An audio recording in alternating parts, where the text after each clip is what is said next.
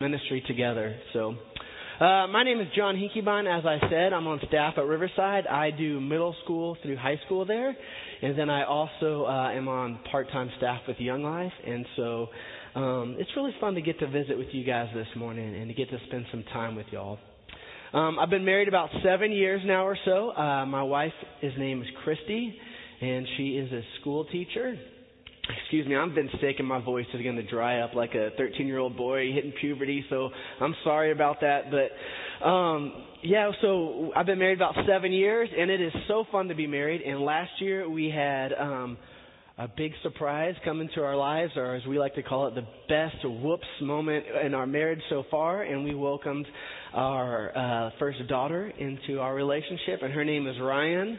And she's sweet, and I brought a picture of her, but we couldn't get it on the slides. We couldn't figure it out. So just imagine this cute little girl going up there and be like, oh, she's beautiful. So that's my daughter. And so it's really fun to get to be a dad for the first time. And so as I was saying, my wife's a school teacher, and her job is not real flexible. And so that leaves me being Mr. Mom, and that means that I get to take care of Ryan most days, and I absolutely love it. She is hilariously funny, and I think she is I think the world of her. And we laugh all day long.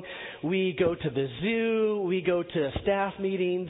Everywhere I go, she gets to go with me. And I was so nervous about that before she was here because, what do you really talk to a baby about? Like, I didn't know what to do. I'd be like, hey, how's your weekend? Did you see a movie? I didn't really know how to talk to a baby until now, and my heart's just overflowed with joy for this sweet little girl. And so it's so fun. And so I take her to staff with me. I take her everywhere I go. And part of the fun part of that is I get to, people love to talk about their kids. I love to talk about Ryan.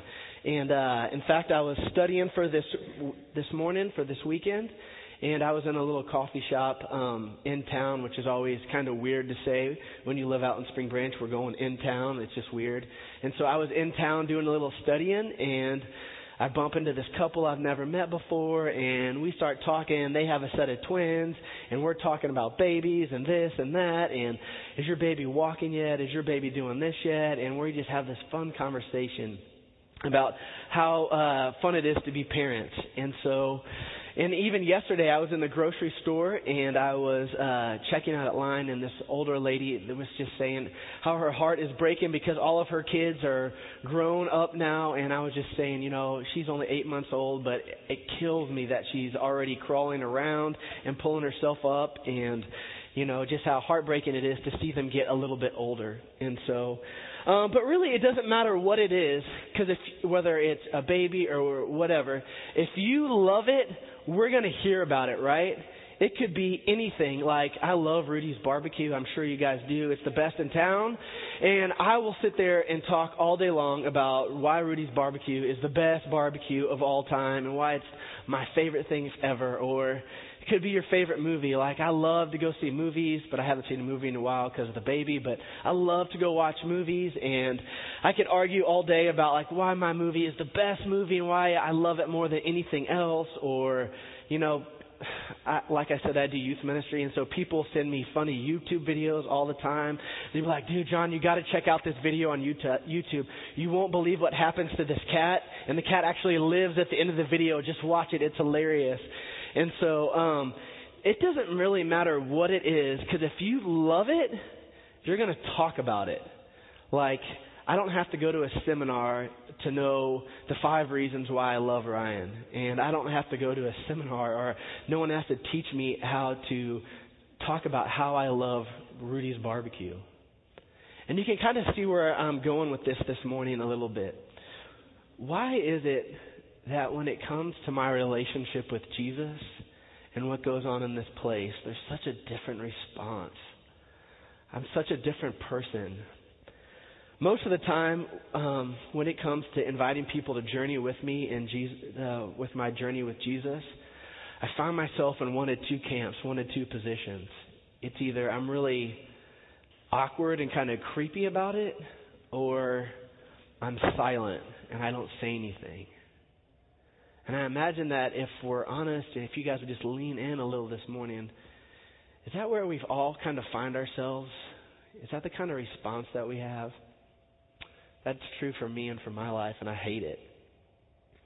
Because I can sit there and talk about all day about things that I love and about my daughter and about, we don't have cable at our house, but last month the cable just automatically came on, which is I think the way the cable company sucks you in to buying cable. And so I've been watching The Ultimate Fighter. If you guys like this show, it's bad.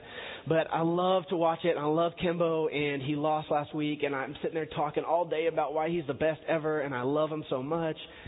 And why is it that I can talk about all this meaningless stuff, but when it comes to what I say is the most important thing in my life, what I claim is most important, I'm weird or I'm silent about it. And so here's what I want us to go for this morning. Yes, absolutely. Jesus invites every one of us into this beautiful, personal, intimate relationship with Him. Absolutely. And Jesus invites us into a personal relationship with Him, and He invites us into a personal relationship with those who are far from Him, people that could care less about Him. Jesus invites us into a personal but not an individual relationship with Him. And if you want to know the direction of your life, if you want to know where God is going to take you in business, in your life, in school, what college you're going to go to, whatever, if you want to know the direction God is leading you in life, He is leading you in the direction of the lost, the broken, the outcast, the marginalized, the poor, the people that could care less about Him. And so this morning we're going to jump into one of my favorite stories. It's the story of Levi, and it's not just a random story. It's got a lot of context and background, but I recognize that in a room this size, and I know it's a holiday, semi-holiday weekend. I know you guys are out of school, which is always great, which is weird because in Spring Branch we don't have off for Martin Luther King or Columbus Day, but we have off for Fair Day out there, which is always strange when they all go to the rodeo, and it's just strange. And so this morning, I recognize that not all of us are Jesus followers, but if you are, we got a lot of unpacking to do this morning.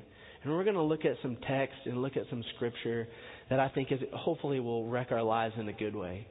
And if you're not a Jesus follower, I can't imagine a better Sunday for you to come, because you're going to get to see the heart that God has for you and His invitation to you. And so the first scripture we're going to roll through, it's found in Luke 5:27. It's the calling of Levi. And before we jump into the story, let me give you just 2 seconds of background story. It's in the early stages of Jesus' ministry. He's just kind of getting started. And this crazy thing is beginning to happen, that people are actually, literally beginning to believe what Jesus says. They're really taking Him at His word. And people are beginning to follow Him and experience what it means to be a disciple of Jesus. Specifically, He is hanging out with 2 sets of brothers, James and John, and Peter and Andrew. And they're in this little fishing town called Capernaum. And these 2 sets of brothers have seen all these crazy things happen. They've seen people that have leprosy been healed of leprosy. They've seen people that have been paralyzed be brought back. And they've seen people being possessed by demons. Demon has come out of them. And so they have seen some crazy, crazy things. That's kind of the context of the story we're going to get into. But what happens in this story is probably the most wild, crazy thing imaginable that the disciples have ever seen or could have ever have imagined. And so let's get after it this morning. It's found in Luke 5:27 through 29. I love the screens on both ends. It says this: later, as Jesus left the town, he saw a tax collector named Levi sitting at his tax collector booth. He said, "Follow me and be my disciple." So Levi got up, left everything, and followed him. Okay. I think I'm feeding back. Sorry. There's these strange little places in Scripture, strange little places in the text, where Jesus is just walking down the road and He actually says, "Come follow me," to some random guy. And they literally drop everything that they are doing and everything around them and come and follow Jesus. And it's not because Jesus is like this strapping young buck or he's got this cool glaring into their eyes or they're just drawn to Jesus. It's because if we can put it in the context of rabbi and disciple, then it begins to make a little bit more sense to us. You see, a rabbi would have been the most respected person in his whole community. Most respected. Everyone wanted to follow a rabbi, and Jesus was a rabbi. And so everybody would have loved to have gone and followed this guy, to sit at his feet and to learn from this guy. And so when Jesus is walking down the road and says, "Come follow me," something really crazy happens right here. Okay, the rabbi is always teaching his disciples everywhere he goes. So like if a rabbi is walking and he kind of walks around a rock a certain way, his disciples would do the exact same thing. Literally try to put their foot in the exact footsteps where the rabbi walked. Or if he went around a tree and put his hand on a tree and kind of brushed the tree aside, his disciples would literally like try to put their hands exactly where this rabbi touched. And it's not just because they wanted to know what the rabbi knew, but they wanted to actually become like this rabbi, to become him. And so if a rabbi is always teaching his disciples something, what is he teaching his disciples right now? What is he teaching these sets of brothers? Okay, Levi's a tax collector, probably one of the most hated men in all of the community. I don't know who they would compare to today, but probably some of the most hated men in all of the community. And most of the time they were Jewish people that had sold out their own countrymen, or own people, and now were working for the Romans. And they had a bottom line that they had to collect. And anything over that bottom line that they collect was theirs for the profit. That's how they made their living. And so tax collectors were notorious for hosing people and taking their money and making up just all this random stuff. And so they were hated by their own people. They were being used by the Romans. And most of the time they were kept out of worship, which is so central to the Jewish culture and the way of life. And so we find Levi here. And that's Levi's world. Somebody who is incredibly wealthy, but relationally broke, relationally poor. And Levi was from Capernaum. Okay, so you have these two sets of brothers following Jesus, and they are also from this town called Capernaum. And Capernaum is not a very big town, and my odds are, or my hunch is that they've either run across Levi by reputation, where Levi's had employees come take money from them, or they've actually met Levi before. And so imagine what was going through their mind when Jesus went to Levi, the least of the least, to somebody that was outcast by all of society, and said, "Come and be my disciple." Think about that. Think about how that would have rocked his world. Sorry, I'm getting a little feedback. And to Levi, think about what he heard is somebody like Jesus wants to know somebody like me. Absolutely, I am in. Sign me up. When can I start? And so Levi is this guy that's so on the outside, so forgotten, so hated. And Jesus invites him into this personal relationship with him. And he's teaching his disciples this. If you want to follow me, if you want to be my disciple, this is where we're going. This is where we're heading. Excuse me.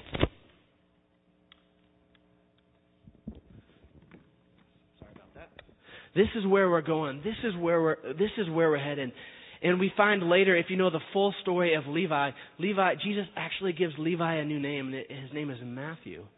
And he is one of the authors of the gospel. And so it's crazy that Jesus invites the lowest of the low, somebody on the outside, and his disciples see this, and they can't believe it. And we'll go to the next scripture and keep rolling through it.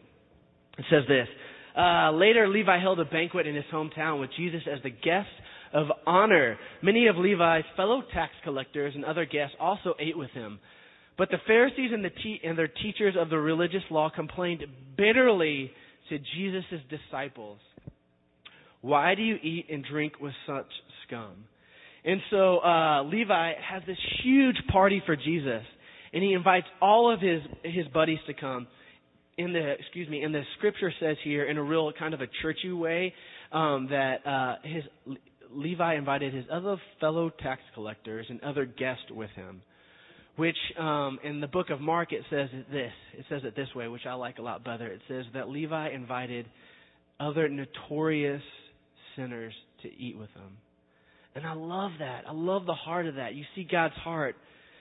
You see that Levi didn't invite some like JV freshman scrub sinner. Like he invited this varsity sinners, the people that were notorious for living a lifestyle that had nothing to do with Jesus and following God. And those are the people that Levi wanted to be around. And so we find Jesus in this story had no problem being with all the wrong people at the wrong time, in the wrong place, doing all the wrong things with all the wrong people. He doesn't care about what others will think about him. He doesn't care about who he's hanging around. He doesn't care about his reputation at all.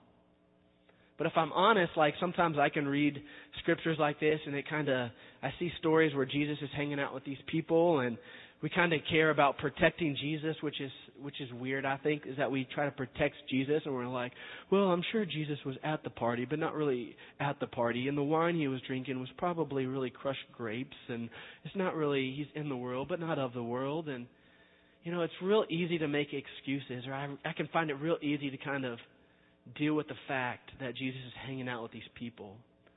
But the bottom line is we have to get uncomfortable with who Jesus is around. We have to be uncomfortable comfortably with that. Because he was totally comfortable. And in fact, not just here, but in many other scriptures, many other texts, we find this is exactly where Jesus wanted to be. We see Jesus' heart very, very clearly here. And what is so classic here, which we do so well, especially in like church world, I guess, is think about who the Pharisees are mad at right now. They're mad at Jesus, but who do we find them complaining to? We find them complaining to the disciples, which is so classic because I find myself doing that all the time where I'm mad at somebody and I'm so mad at them that I go talk about it to somebody else. And it's such a strong, manly thing to do, And this is what the Pharisees and all these religious people are doing. They're taking the coward's way out and they're complaining not to Jesus about what's going on, but to his disciples. And let's look at the next scripture and see what it has to say, and then we'll wrap it up. It says this, Jesus answered them, healthy people don't need a doctor, sick people do. I have come not to call those who think they are righteous, but those who know they are sinners and need to repent. The Pharisees are not even complaining to Jesus, and it's like Jesus' heart is so broken, and it's so for these other notorious sinners, these people that shouldn't even and all right to be there, that he has to put a stop to all the bickering and complaining of the Pharisees. That he says, I have not come for the healthy, but I have come for the sick. And so get this, journey, just open, let's lean into this morning, just a possibility. Absolutely, Jesus invites us into a personal, intimate relationship with him. But he also invites us into a personal relationship with those who are far from him. And it's such a defining moment for Jesus in his whole life, in his whole ministry. And my hope for us this morning, my hope for you, my hope for Alamo Heights, my hope for New Heights, my hope for Riverside is that this scripture would be a defining moment for our communities, that we would no longer say that it is okay to have an individual relationship with Jesus. That's not what he gave his life for. That's not his heart. Yes, it's personal. Yes, it's intimate. Yes, it's colorful and wild and crazy and beautiful. Yes, but it's not individual. That's not the heart of Jesus. And just like that, Jesus called out the Pharisees. I've not come for those who think they have it all together. In fact, I've come for the people that know they don't. And so on one side of the room, we have all like these religious people that have following Jesus down to like an art form. And it's really a science. And that's really all it is to them. It's cold and it's ritualistic and it's calculated, it's safe, and it's predictable. And they stand on this side of the room and say things like, if those people could just get their stuff together. If those people could just quit that addiction, if those people could just stop that lifestyle, if those people could just, and it's hoop after hoop after hoop they jump through. And there are whole groups of people who have settled for this thing called Christianity that is really nothing more than religion, and saying just if they could just change and come to my side of the room, we'd all be okay. And I imagine that I'm equally as divided about this. I'm right here with you. I'm right in the middle of this. I'm equally as divided. If you leave me alone, I will turn this full picture of following Jesus into an individual one. And I will migrate to this safe and predictable side of the room where it's easy to do church things, honestly. And I don't think that's the heart of Jesus. You see, tolerance is not okay in the kingdom. It's not okay to tolerate somebody, because tolerance means that we don't have to be invested, and that we don't have to know their story, and that we don't have to love them fully. And man, honestly, I'll just confess to you, I'm such a coward at this sometimes. Why do I find it so easy to love somebody when it's convenient and it's easy and it's good for me, honestly? Man, can we not have the courage to love somebody till it hurts? Can we not have the courage to love somebody the way that Jesus has loved us so well? Man, that's the heart I want. And so I wonder, just as we kind of roll through this calling of Levi and how Jesus has divided this room, I wonder, what would happen if he said those words to us in this community in this place this morning. I mean, which side of the room would we be on? I mean, would we be on the side of the room that's with all the notorious sinners, which I love. I love that way they say that. All the varsity sinners over here. And could we say, man, these are my people. Like I've been loving these people for the last 5 years, and not one of my friends knows Jesus yet. Not one of them does. And they may never know Jesus, but you know what? I'm going to love them so well. I'm going to love them without an agenda. I'm going to love them because that's the way that God has loved me. Free from agendas, free from anything. I'm just going to love these people because that is what the Lord has asked of me. And potentially, like I'm the only glimpse of Jesus these people may have in their lives. And that's okay with me. You know, that's my heart. I would love to be on that side of the room. Or would we be on the side of the room over here that is safe and predictable and easy, that really doesn't have anything to do with that side of the room? It's so hard for me because if you leave me alone, like I said, I'm going to go over here and I'm going to talk about the nice Christian CD that I like to listen to, or this Bible study that I like to do, or this great Christian speaker, or this sermon that I like to listen to, or whatever. You know, I was even in the Christian bookstore this couple weeks ago, and I walk in there, and my heart breaks at what we've turned this relationship into Jesus. We've turned this journey with Him into this safe, cheesy place of stupid slogans and Christian breath mints called testaments and all this. Literally, that's what they're called. They're called testaments. And it breaks my heart when I walk in there because we've created this safe world where we can literally have nothing to do with the other side of the room. And that's not the heart of God. That's not why Jesus came, and that's not what He gave His life for. You know, excuse me. Like I said, I get to do youth ministry up at Riverside, and every Sunday I meet with about 8 or 10 guys, and we go to lunch at the same restaurant every single week. And this is what all of this means to me, because maybe we'll put some skin around it and do some practical stuff, but this is what this means to me, is that every Sunday we go eat at the same restaurant every single Sunday, and my guys, they hate it. We partially go there because in Spring Branch there's only like 4 places to eat out there, and there's not that great of a choice. But the other reason is this, man, I want to get to know the people that are at this restaurant we go to. Every single Sunday, me and my 10 guys, we eat there every Sunday. And dude, let me tell you something that's crazy. I've been there with my daughter, Ryan. As I told you, I take her everywhere. And this sweet little girl that works behind the counter, me and her have started to talk a little bit, and I kind of have a friendly relationship with her, and she asks about Ryan, and we talk a little bit about kids, and she has 2 daughters already, and she's like 19 or 20. And it's not weird when I'm at the gas station out there, and I bump into her filling up her car, and I'm not weird, and I'm not creepy, and I'm not silent when I go ask her, how are you doing? It's good to see you. And she says, well, I'm pregnant again with my 3rd, and I'm a little scared. And it's not weird for me anymore. And I'm not silent. The Lord has opened that door. And I don't walk her through the salvation message, and I'm not going to invite her to go to church with me.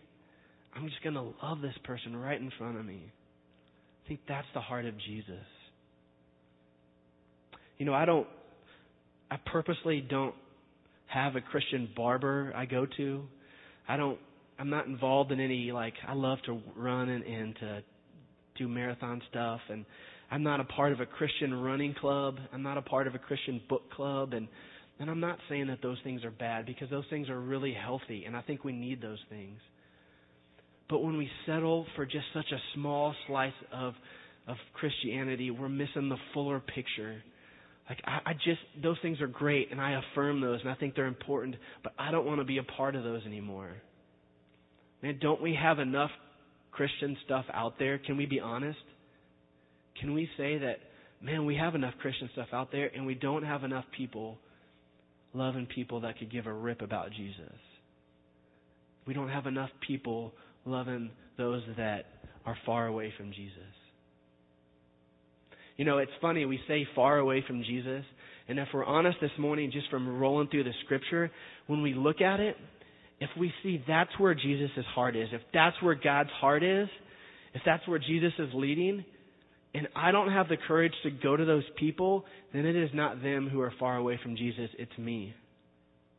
That's the reality of it. If I don't have the courage to go to the marginalized, to the broken, to the poor, to the kid that doesn't have any friends at school, to the guy that sits alone at the lunch table, to my coworker who is going through hell right now.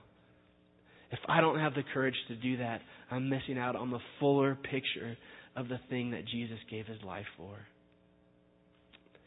So my hope for myself, really, for you, for this community, for Alamo Heights, that this would be a defining moment for us.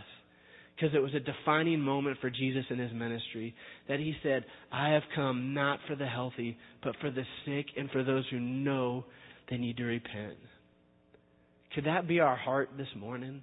Could that be our heart really for our lives? That we won't settle for the safe, predictable, let's be honest, the boring, silly, small God anymore? Can we have the courage to chase after the God who's risky and who's dangerous and vulnerable, and that one that invites us into loving people that are really hard to love? That's my hope for us. That's my hope for me. That's my hope for our community. Let me pray for us. God, it is fun to be together. We say with one voice that this is the place that we find strength and courage, God, to go another week. God, I know that a lot of us are tired and broken, and God, we need what you have, and it's here that we get that, Lord, in community. There's so much power in community. And God, we will repent and say that no longer will we settle for this small picture of you. God, we confess that we have turned a personal relationship to Jesus into an individual one, and that is not okay with us anymore. God, give us the courage to go where you are already at, Lord. Let that be our heart this morning. God, wreck our lives in the best way possible, Lord. Make us uncomfortable. Give us your heart, Lord. It's in your Son's name we pray.